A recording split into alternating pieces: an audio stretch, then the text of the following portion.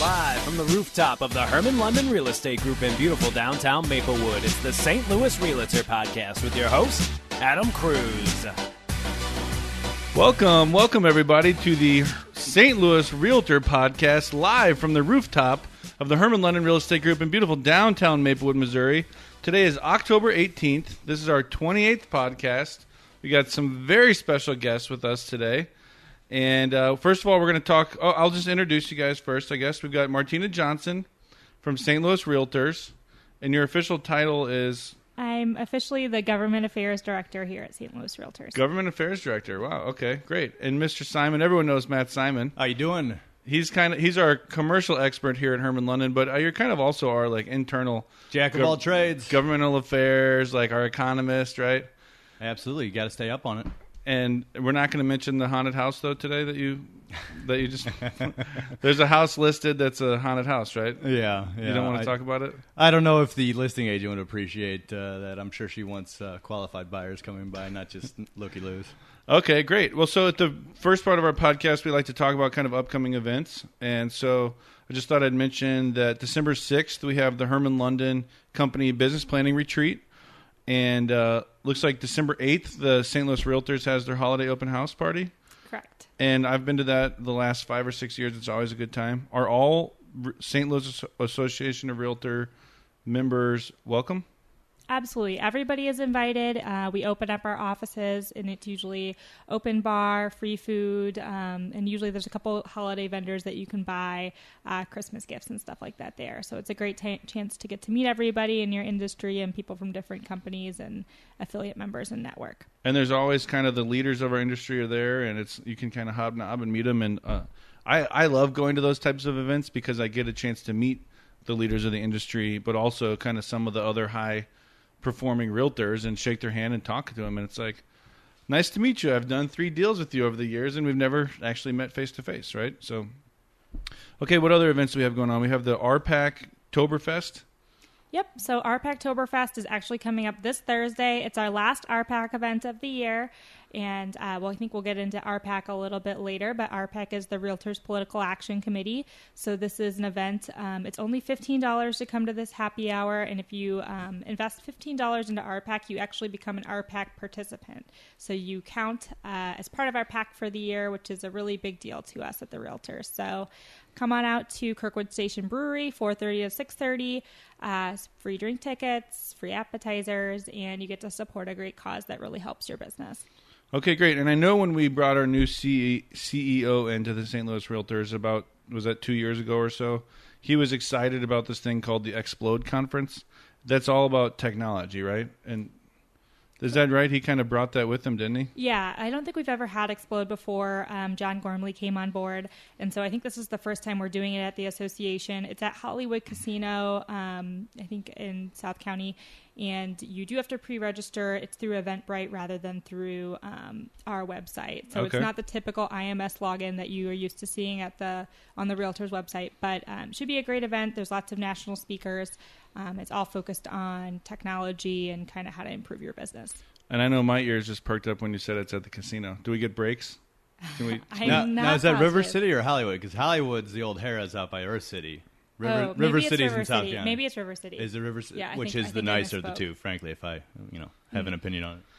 Okay, great. Any other events we need to talk about before we move into the meat of the conversation? Let's not forget our installation is coming up on November 10th. So that is the installation for our 2017 president. His name is Barry Upchurch with Upchurch Realty. And I think this will be our 140th anniversary of St. Louis Realtors. Wow. For 2017. So pretty awesome. We've been around actually longer than the National Association of Realtors. Oh, wow. I didn't know that. I had no idea either. You know, Barry Upchurch, he's going to be the new president. He's an awesome guy. He's been pretty much every other position, I think, that you can be. He's also a CPA, and he's an attorney. And he's a successful realtor. This guy is great. I like talking to him. Okay, so we have a kind of a lot of things that I want to talk about. And Martina, I know that you're sort of this database of information about all things governmental affairs, rules, laws, I guess local. You probably know a lot about each municipality's rules and laws, and then up to the national stuff, right? And the big thing that we want to talk about today is this big amendment. But if you don't mind, I kind of wanted to open to just sort of asking what might seem like a weird question is, why does the St. Louis Realtors employ someone like you? And why do realtors kind of quote unquote care about all of the stuff going on with the government? Yeah, so that's a great question.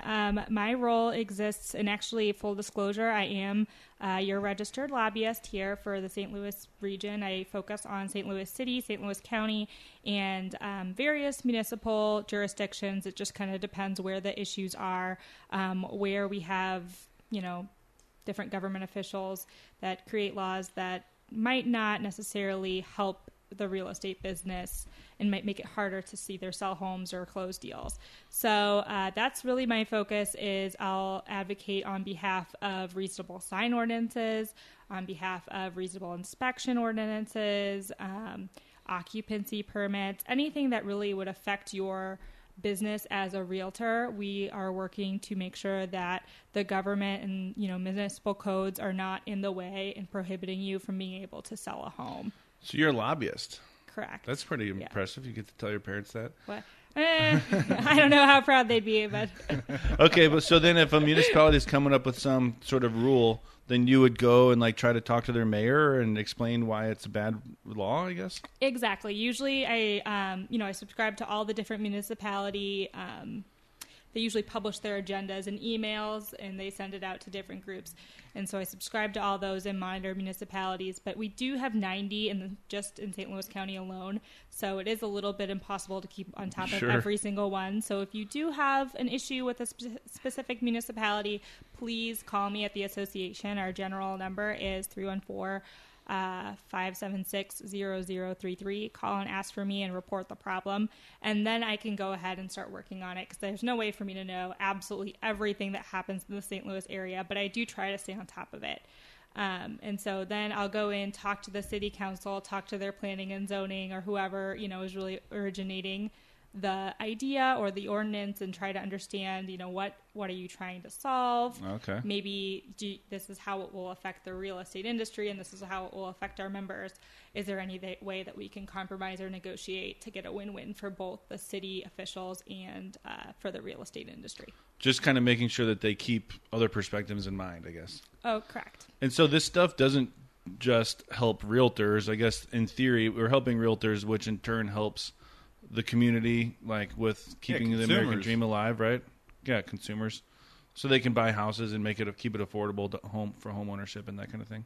Yeah, we work for, obviously, realtors are our members or any realtor affiliate of the association. A lot of issues we have are rental property issues, as well as people are investors in addition to realtors. But we, are looking to make sure that home ownership remains affordable and attainable for everyone that desires to be an owner. Well, this is sort of political season. At least everyone's sort of political, what would you call that? Needle is turned up right now because of all the presidential stuff.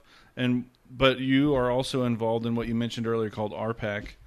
And I know what that is. I'm an RPAC donor, but just in generally, why should realtors give their money to help RPAC? What is it doing?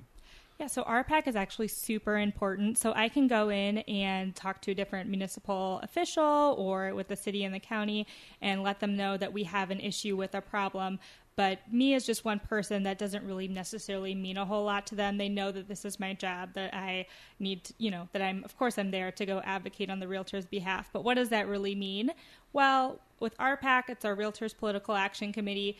Right now, that means that we have over 2,000 realtors who have invested into the PAC. So I can go and say we have 7,000 realtors in the St. Louis area, but 2,000 of them are so invested into these advocacy issues that they've actually put their money where their mouth is. So that's why events like RPACtoberfest are huge for us, trying to make sure that everybody has, pitched in even a little bit. Just $15 is the minimum investment level that we ask for. And that allows me to kind of show a lot of buy-in from our membership and our region that, realtor issues are really important to our constituents. And then our PAC, what it actually does is we actually have our local PAC at the association that is managed by a board of trustees that are elected to those positions, and they choose what candidates to support in elections. So this helps us build relationships with elected officials who are open to realtor ideas, open to talking with us when we come to them and tell them that this might affect our industry, or that, are realtor champions and are, great on realtor issues and, pass great legislation. Okay, and depending on what you say to this next question, I might ask Joey to delete this.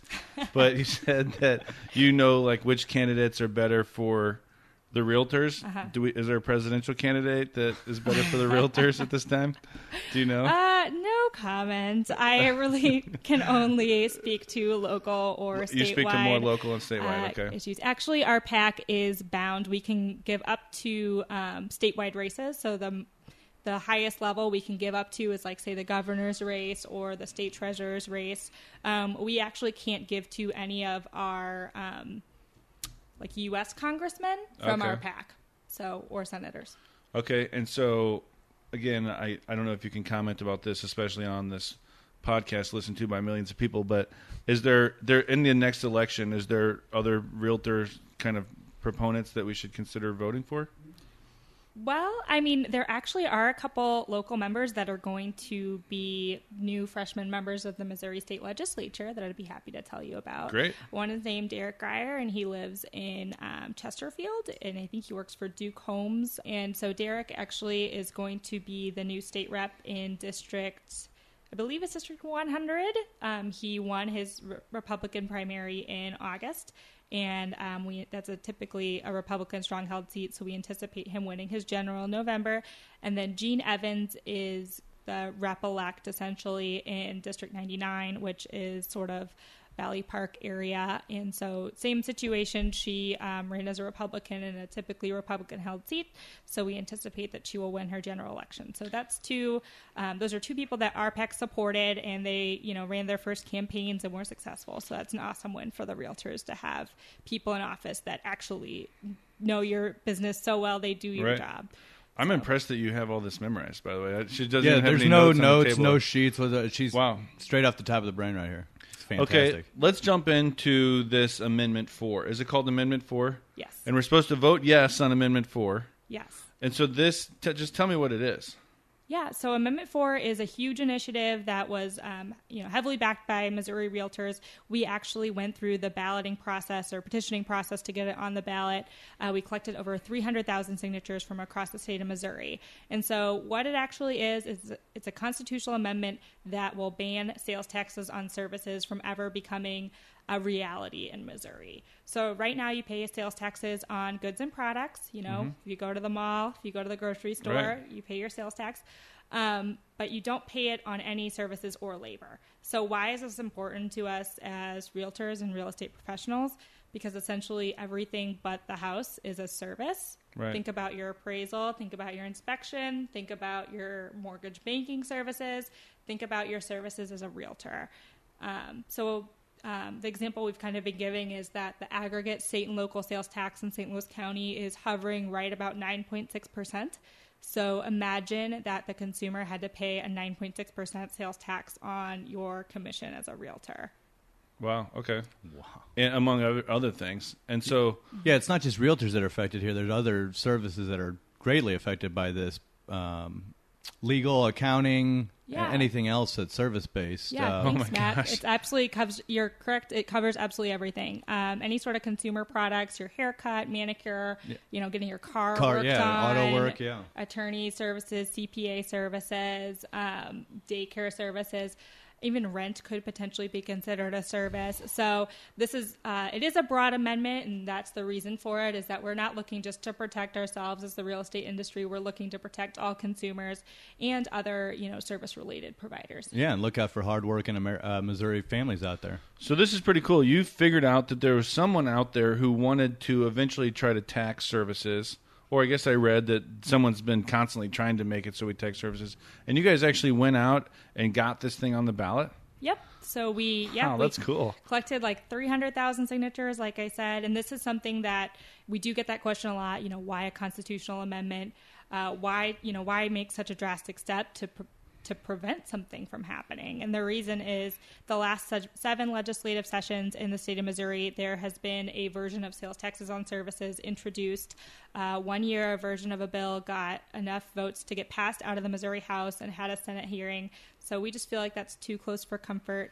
There's also, been a lot of discussion about changing our tax system in Missouri completely to have more of a fair tax, which would eliminate the income tax, but replace that revenue with more sales taxes. And so we are looking to leave our tax system the same, but also protect it from ever. And from what I understand, Missouri is not the only state that's looking at this. Illinois and Oklahoma have also passed measures, not to prohibit, but actually to enact taxes on the services. So it's good that you're being proactive and preventing, the legislature from going through with this. Yeah, Illinois and Oklahoma have definitely looked at enacting it. North Carolina and Washington State have already as well. Yeah. They went into effect. If you are interested, you can go Google the Department of Revenue website for the state of North Carolina or the state of Washington, and there's a giant matrix on their website of what is now taxable under their new laws. So that could be a reality for Missouri if Amendment 4 doesn't pass. The spreadsheets in my head are kind of like going ding, ding, ding, ding, ding, because okay, so I would probably end up paying less income tax, right? Because I would get less income, or would my clients just have to pay more tax on? Well, I mean, our current amendment doesn't touch the income tax. It just prevents the sales tax from being enacted. So either, you as a realtor would have to pay that sales tax on your commission, or else you'd probably have to adjust your commission lower so that the consumer could, kind of incorporate that cost. Okay. So it's not necessarily clear who would pay it, but it would have to be collected. And this big bad person or group or whatever out there that wants to do this terrible thing to all service people out there, how would they even know how much money the tax is going to be, right? Or what they're going to do with the additional tax. This could be billions of dollars. They don't. How do they know how much they're even be getting? I mean, they don't. That's what I'm saying. This is a revenue neutral, amendment. We don't know what it can be preventing in the future, because it could be preventing an unbelievable amount of taxes from being collected on Missouri taxpayers. So it's really a proactive measure to make sure that sales tax, which is a regressive tax that really affects the people who have the least ability to pay. Yeah, it affects low and middle income families disproportionately. Yeah, correct. So, that's what this amendment is all about: protect taxpayers. We're not looking to tie the hands of government and make it so that they can't collect any more taxes. This actually has nothing to do with the existing sales tax on goods. They can still raise or lower that sales tax as much as they want. And it also does not prevent them from taxing new goods or products. It just prevents them from taxing services. Yeah. Correct. So are the Realtor Political Action Committee the only ones heading this up? I mean, I would think that the Attorney Political Action Committee would be kind of working with you here, or we have a huge coalition statewide.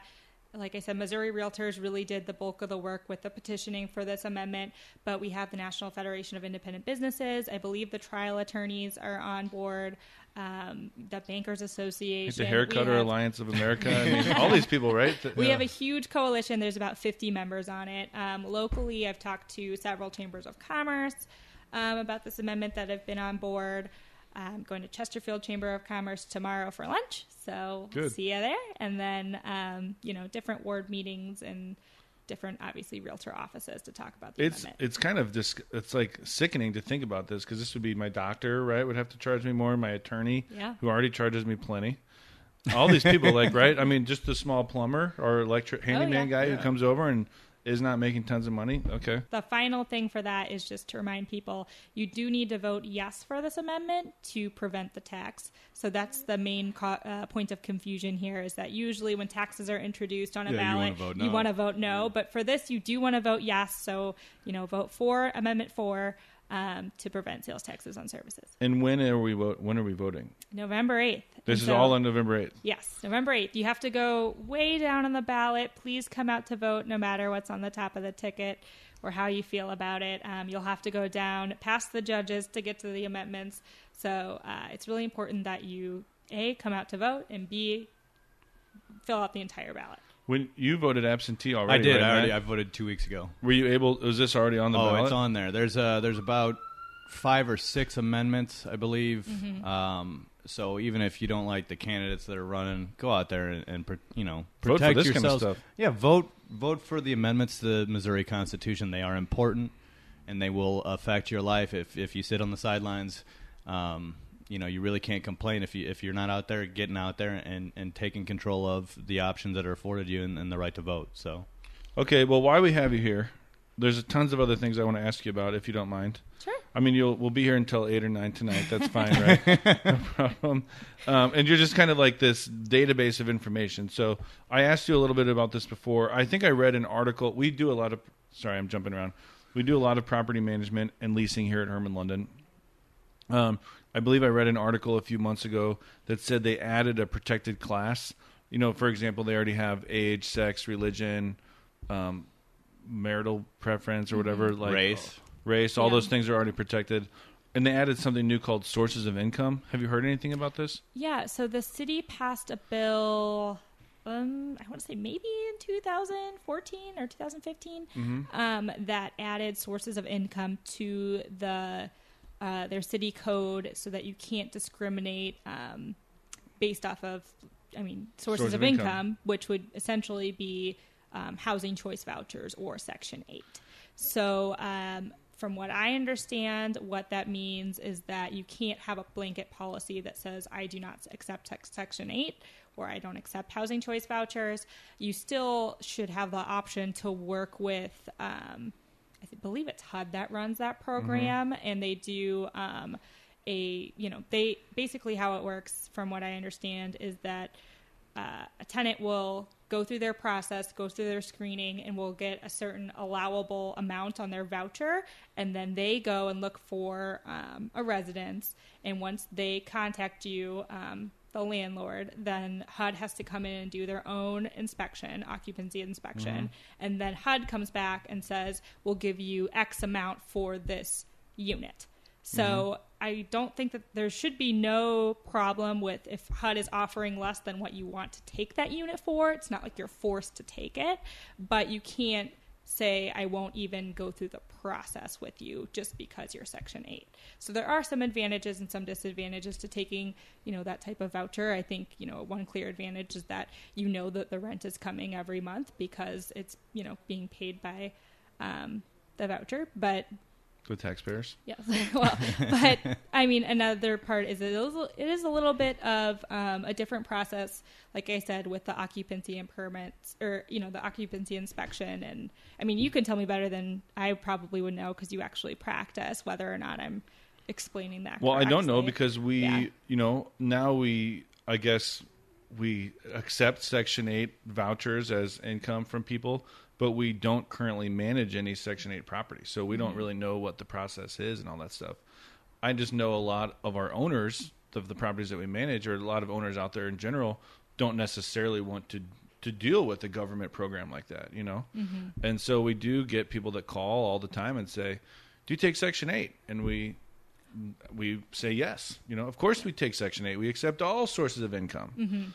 Right. And so, but I see people out there saying no all the time. Yeah. And they just don't know what the rule is. I guess. The rule, unless the county has the same rule, I actually will have to check on this for you. I believe it's only in the city. Oh, it is. So that's all that I know of. And I can maybe come back on a later podcast and let you know for sure. That would make sense. But I think it's only in the city of St. Louis that it's been codified that way.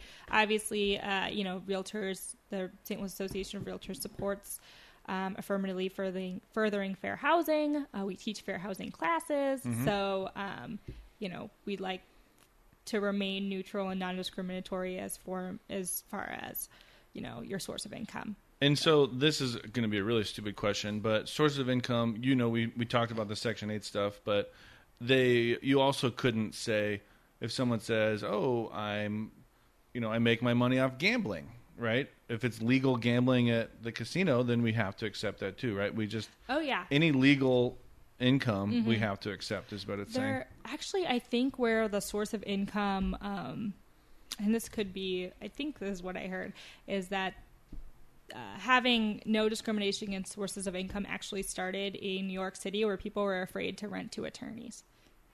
Really? They didn't want to get sued, huh? Yeah. So, that's another factor. I guess if you don't like what somebody does for a living, you really can't You still have to discriminate accept them, against right? that. Yeah. So. Yeah, that's. I mean, we could go off on that topic all day long, right? It reminded me of a conversation I had with someone that said that a lot of like Catholic hospitals are closing down because the law was requiring them to do abortions, even though they didn't believe in it, or something like that. Oh. And so, yeah, we could be forced to have a criminal live there if we didn't. Even if we didn't want to deal with criminals or something. Yeah, well, I mean, one good thing about the Housing Choice Voucher Program is that they do vet their own tenants. So that is a positive that, possibly a cost savings there for the landlord or property manager.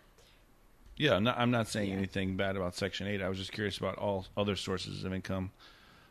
And I remembered when didn't Al Capone go to jail ultimately because he didn't tax evasion? Yeah. He not because of any of the crimes he committed. No, but failed because to pay taxes he on the didn't income pay taxes, right? Yeah. And so I was like, so someone could call us and be like, "Yeah, this is drug money, but we still have to take it."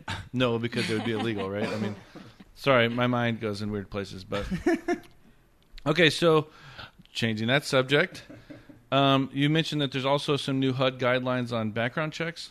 Yeah, so there have been a number of new HUD guidelines in the past year. There was one released in April regarding criminal background checks and what you can or can't do. And there was another one actually released just in September regarding crime-free housing ordinances. So let me start with the background checks one.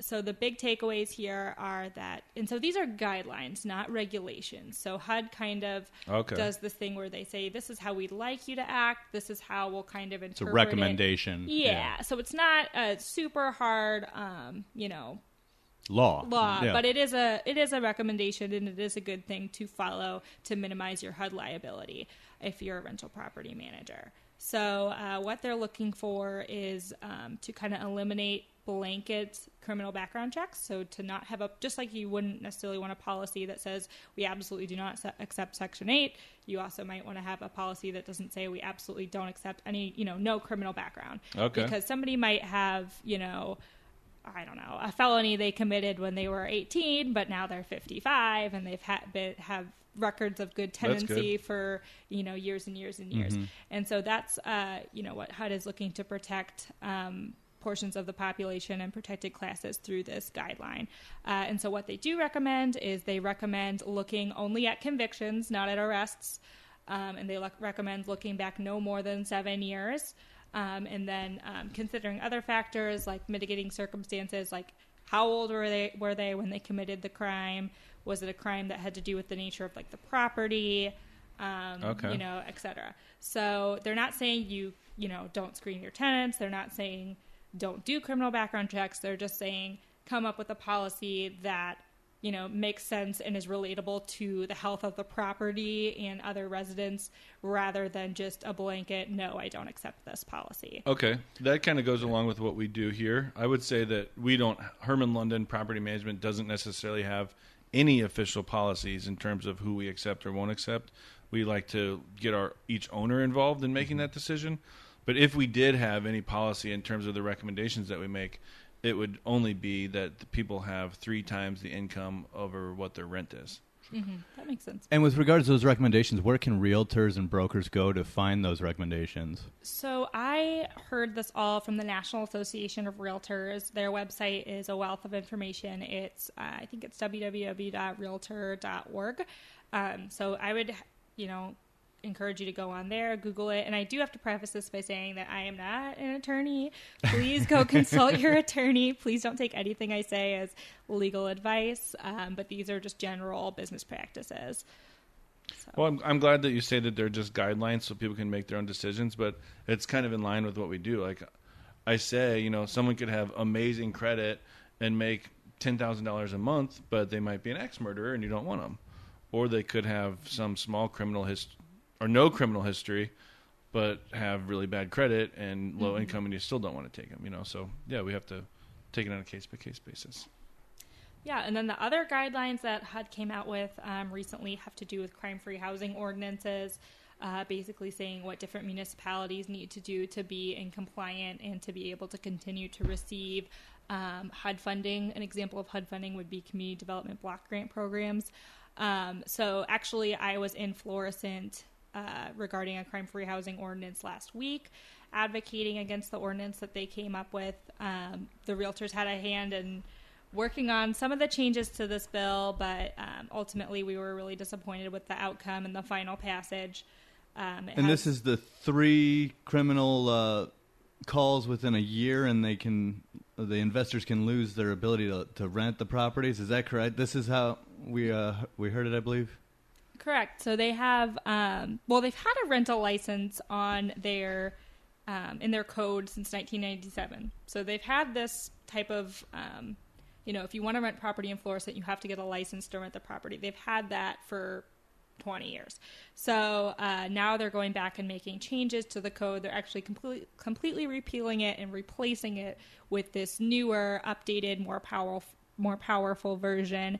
And the language in this ordinance says, it's very burden shifting onto the landlord. The landlord really shouldn't be responsible for the actions of the tenants to that degree. It says things like any act, perpetration, or commission of a felony or Class A misdemeanor by the owner, by the tenant, by a guest of a tenant on the property in the immediately surrounding area, or anywhere in the city of Florissant could cause a license suspension or revocation. So they don't understand that they're discouraging outside investors coming in and bringing money into that and maybe they do. Allowing, because typically it's low to middle income people that rent, but they're discouraging outside investors from coming in because of the risks. I think they had something where you have to live near theirs. That was another part of it. Either the rental property owner or manager or a registered agent has to live within 50 miles. That's something that they did add after our pleading. It used to be just the language said, I think, owner or a rental property manager. Now you can have a registered agent, which is a little bit better, but still, Still doesn't seem like it's constitutional. Well, you can live within 50 or outside of 50 miles. Like if you live in, I actually Googled it. If you live in like Festus, it's like 52 miles, but you're still within an hour from Florissant. So you could still be within an hour of your property if something went wrong. We pushed back on that, that clause of it as well, but that was in there. The other thing that was also in there that was pretty unfortunate is that it says that the utilities must be on, and so you can risk losing your license if the tenant doesn't pay the utilities, and you get a notice within 14 days. Basically, they'll notify you if the utilities have not been paid for 2 months, and then you have 14 days to either, I guess, get your tenant to try to pay it, or else pay it for them, or else just try to work with the city. But you could, in their language, it says you could lose your license. What's their goal here? Is it to make it so no one rents property in Florissant, or what? I think that they are hoping to bolster their property values, and I think that was their ultimate goal. We did explain to them and try to advocate from the association standpoint that, just like Matt said, this is actually instead of eliminating crime, which would... It's discouraging investors from coming into the marketplace. Exactly. It's making and also from a tenant standpoint, if you suffer a domestic violence dispute, are you going to hesitate calling the police because you don't want to be evicted, or you don't want the landlord to lose his license, and then you have to go find a new place to live? There's all types of issues with this. And that's actually a perfect segue into what I did just before this.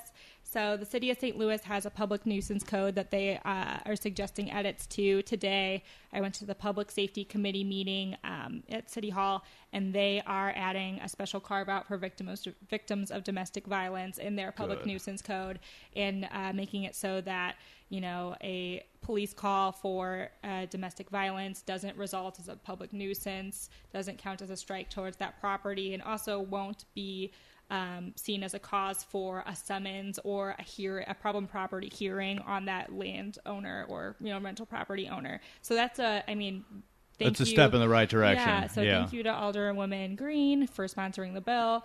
That's a big step in the right direction to getting that, at least one public nuisance code in one jurisdiction to be better for both the rental property owner and the tenant.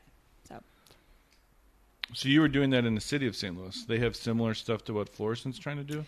No. They've had almost every municipality or city has some sort of a public nuisance code where, if you don't maintain your property or if you're, being being too loud, you can get a citation.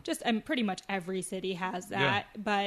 But they can have negative effects when it ties, when it kind of holds the rental property owner a little bit responsible for the action of the tenant. Sometimes it can have negative unintended consequences. Like backfire, Matt said, that, somebody could be afraid to call the police because if they call the police, then they'll be considered a nuisance property. Right. Okay. Mm-hmm. So interesting. I'm going back to the Florissant thing a little bit. It makes me think that as the landlord, you should be going over there once a week and doing a full inspection on the property and doing extreme background checks. And I mean, no one who wants that. The tenants don't want that. Well, you can't even do that. I mean, there's limitations on what you should be doing on background checks, like we just talked about with HUD. And I think the tenant is, definitely do their privacy. Right to live. Yeah, their right to live in the property and have privacy. So it's just an unfortunate ordinance, and we're hoping to see. We'll see what happens next steps, whether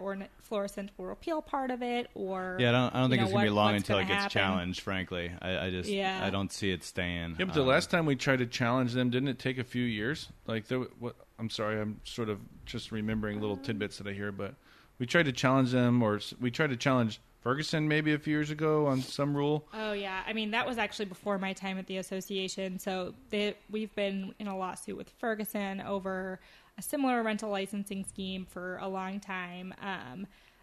Honestly, I'd have to look into what the full details of those cases are in comparison to the Florissant case. But we did challenge the St. Louis County rental licensing ordinance, which had some similarities to the Florissant one.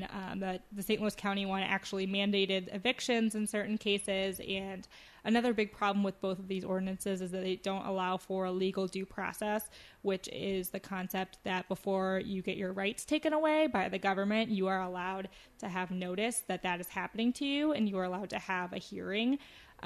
So that's something that is not offered for either the landlord or the tenant in either of the St. Louis County or the Florissant ordinances. So that alone is a huge problem because you have to... From what I understand, the ACLU is challenging that on that basis, yes, right? ACLU is challenging EHOC as well, which is the Metropolitan Equal Housing Opportunity Council. They're like a tenants advocacy group. So yeah, we have a very broad coalition. Usually when the real estate side and the tenant advocacy side are on the same side of an issue, that means that it needs to be rethought out. So we'll see what happens. Hopefully, maybe I'll come back on next year and I'll give you an update. Okay. Yeah. Wow. Okay. And then you mentioned something about state laws on security deposits, which I was already feeling good about because I think we already follow this law. But what's something changed with that? Yeah, so another change in landlord-tenant world is there was a bill that was passed in the state legislature that now requires you to hold any security deposits moving forward in a separate trust account. So you can't just throw it into the operational account of your business. You do have to hold that separate because it is the tenant's money until you go back through the inspection, unless something is not up to par. I was unaware that wasn't a law. I mean, we've been doing that since day one. Maybe only property managers had to do it before, and property owners didn't have to do it before. Well, I don't know. All realtors are expected to do that. Like when you sell a property, you can't really hold somebody. You have to have somebody else's money. It's an escrow. An escrow. But so this is just extending that essentially to anyone who rents property. If you're a property manager or property owner, you need to make sure that you are, and it's a best practice in case you as a property manager get sued and all your assets get wiped out, then you're going to get, 30 small claim court suits from all your tenants. That's interesting to me because we, as a property management company, we do have a separate account where we keep security deposits. Mm-hmm. But we don't necessarily require that we're the ones who hold the security deposits. We do sometimes allow the owner of the property to hold the security deposit. And so I wonder, we should be making sure that they know that they need to keep that security deposit in a separate account. Yeah. I think 'cause the times when they're like, oh, no, I'll hold on to it, I think they're like spending it. and then they're coming up with it later. And I would anticipate maybe next legislative session that there'll be follow-up legislation to clarify some of those things, like whether, like if the owner holds it, versus the property manager, or if the owner is out of state, are they required to do that since it's a state law? So I think there's going to be some follow-up legislation I would expect in the state legislature. Okay. And so for realtors and brokers out there, what's the best way to keep informed on these evolving situations with government affairs? I guess the easiest thing would be, obviously, if you have an issue, give me a call. I do publish an article every quarter in our magazine. It's called Realtor Report. Or as things like this come up, I'll do a fact sheet and stuff like that. I also am very active on Twitter. If you want to follow me on Twitter. And what's your Twitter handle? It's just for work. I only tweet work things. So it's at STL Realtor GAD. So it's Government Affairs Director. So it's my work Twitter. I pretty much only tweet policy, or occasionally if the weather is really nice and I have a pretty picture of City Hall, I'll tweet that. But it's mostly policy, mostly kind of what I'm doing every day. I'll kind of, live tweet city council meetings, bills we're working on, stuff like that. So that's probably the most up-to-date way to be informed on it. We are getting a new website at St. Louis Realtors, so once we get our new website launched, I would anticipate that I'll start putting more content on our website. It'll be a bit more user-friendly. And if you want to get involved personally with some of the causes or issues, what do you recommend out there for realtors who are seeking to get involved? Yeah, I mean, definitely. I think they might have just closed committee applications, but if you're really interested, call me and email me. But we do have an advocacy committee at the association. Like I mentioned earlier, we have our own PAC committee. So these are the best ways to get involved, is to serve on a committee, and voice your opinion and how you want to get involved. Okay, so any other changes coming up? Anything going on in commercial that we should be talking about? I don't have a whole lot to update on commercial. I can tell you that tax reform is probably going to be a big issue nationally. National Association of Realtors is very committed to protecting 1031 exchanges and like-kind exchanges for commercial. I think we'll kind of keep an eye on other commercial bills, but I haven't had a lot of commercial issues as of late. So I've been... Hey, no news is good news. We love to hear lucky. That. Yeah, no, I mean, that really is the truth in this industry. So... Okay, good. Well, if you guys do you have anything else you want to say before I jump into my 5 questions I ask every guest? No. I think I'm... She's a little nervous do I need to be scared? Yeah. Well, all right. So I'm just going to jump into my 5 questions, okay? It's kind of getting to know you stuff that we do at the end. If you don't want to answer them, that's okay. But who lives under your roof? Like in my house? In my apartment? I feel bad. I do actually rent. It's so, I guess it's fine. I'm advocating for myself sometimes. So. We always say we help people make smart decisions in real estate. It doesn't necessarily mean you have to buy. Yeah. Right? No, in our generation and the millennials and everything else, we're seeing a larger trend in rentals and renters from that. And as a property investor, I don't mind renters. No. As a property management company, we're willing to work with the investors who want to talk with the renters. So okay. Yeah. So under my roof is myself and my wonderful roommate Kelly, who is thankfully 5'10", so she can reach the top shelf of our cabinets and change the light bulbs, because I guess no one can tell, but I am extremely short. I think that's the only reason Molly keeps me around, is to open jars and to reach things on the top shelf. Okay, so where are you your best? Oh, like for work? Or... Anything. Oh, I don't know. It's kind of a weird question, but I leave it sort of broad like that. So you're obviously really pretty good at your on job. The fly answering questions about governmental affairs. I tell you. Yeah, I guess I'll take that. Okay. Do you have a favorite blog or podcast that you read or listen to? Oh, I've already gotten in trouble because I don't listen to any podcasts. Except for this one. Do you read any blogs or anything like that? Not super consistently. Well, okay, actually, I lied. I do read that Next STL blog a lot. That's a great one. That one's pretty good. I mean, their stories are sometimes they jump the gun a little bit too much, and then the project people come back and say, no, that's not really happening. But I love that blog. I do watch that. He was one of our, was he like our second, Alex? He was like our second or third guest on the podcast. Yeah, they did a good job. Yeah, and I love the comments section of that blog. I pretty much love the comment section of anywhere on the internet. I don't ever comment. I just love watching people. It's good to read to feel better about yourself. Those comments can come back to bite you, though. I've never commented on anything on the internet. Well, just check out what happened to Ken Bone. It's like, don't comment on anything ever. America's sweetheart.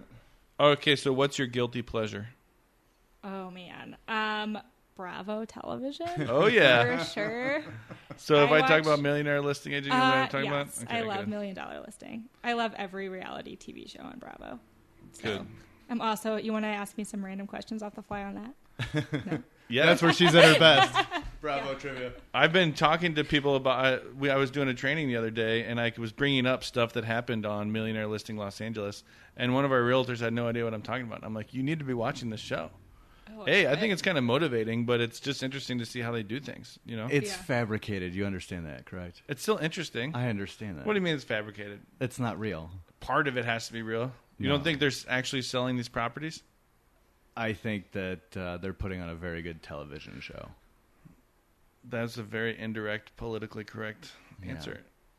Okay. Well, I don't want to offend my wife because she loves Bravo as well, and we get into spouts over this one. Okay, so Martina, finally, who is your mentor, and how have you thanked them?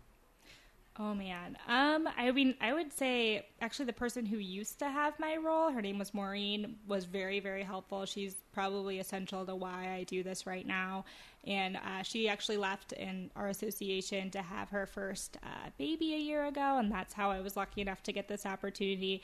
And so Maureen and I actually live in the same neighborhood and still stay in touch. And I bought her, cool. I guess to thank her, the most recent way, I guess I bought her daughter's adorable little St. Louis Blues outfit. Oh my gosh, she's so cute. Her daughter's adorable.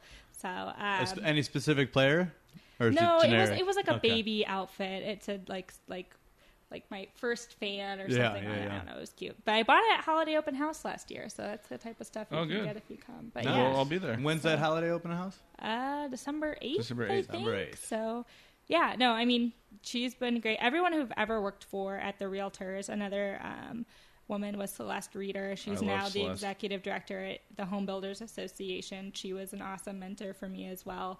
So I've gotten, been very lucky to work under two very strong, very capable women in public policy. Good. Okay, well, for anyone out there listening, if you have any questions, submit it to podcast@hermanlondon.com. If you have any suggestions on future guests, email the same place. Any topics you want to hear in particular? We'll take topics suggestions on those as well. Exactly. And so I guess that's it. Thank you very much and take care.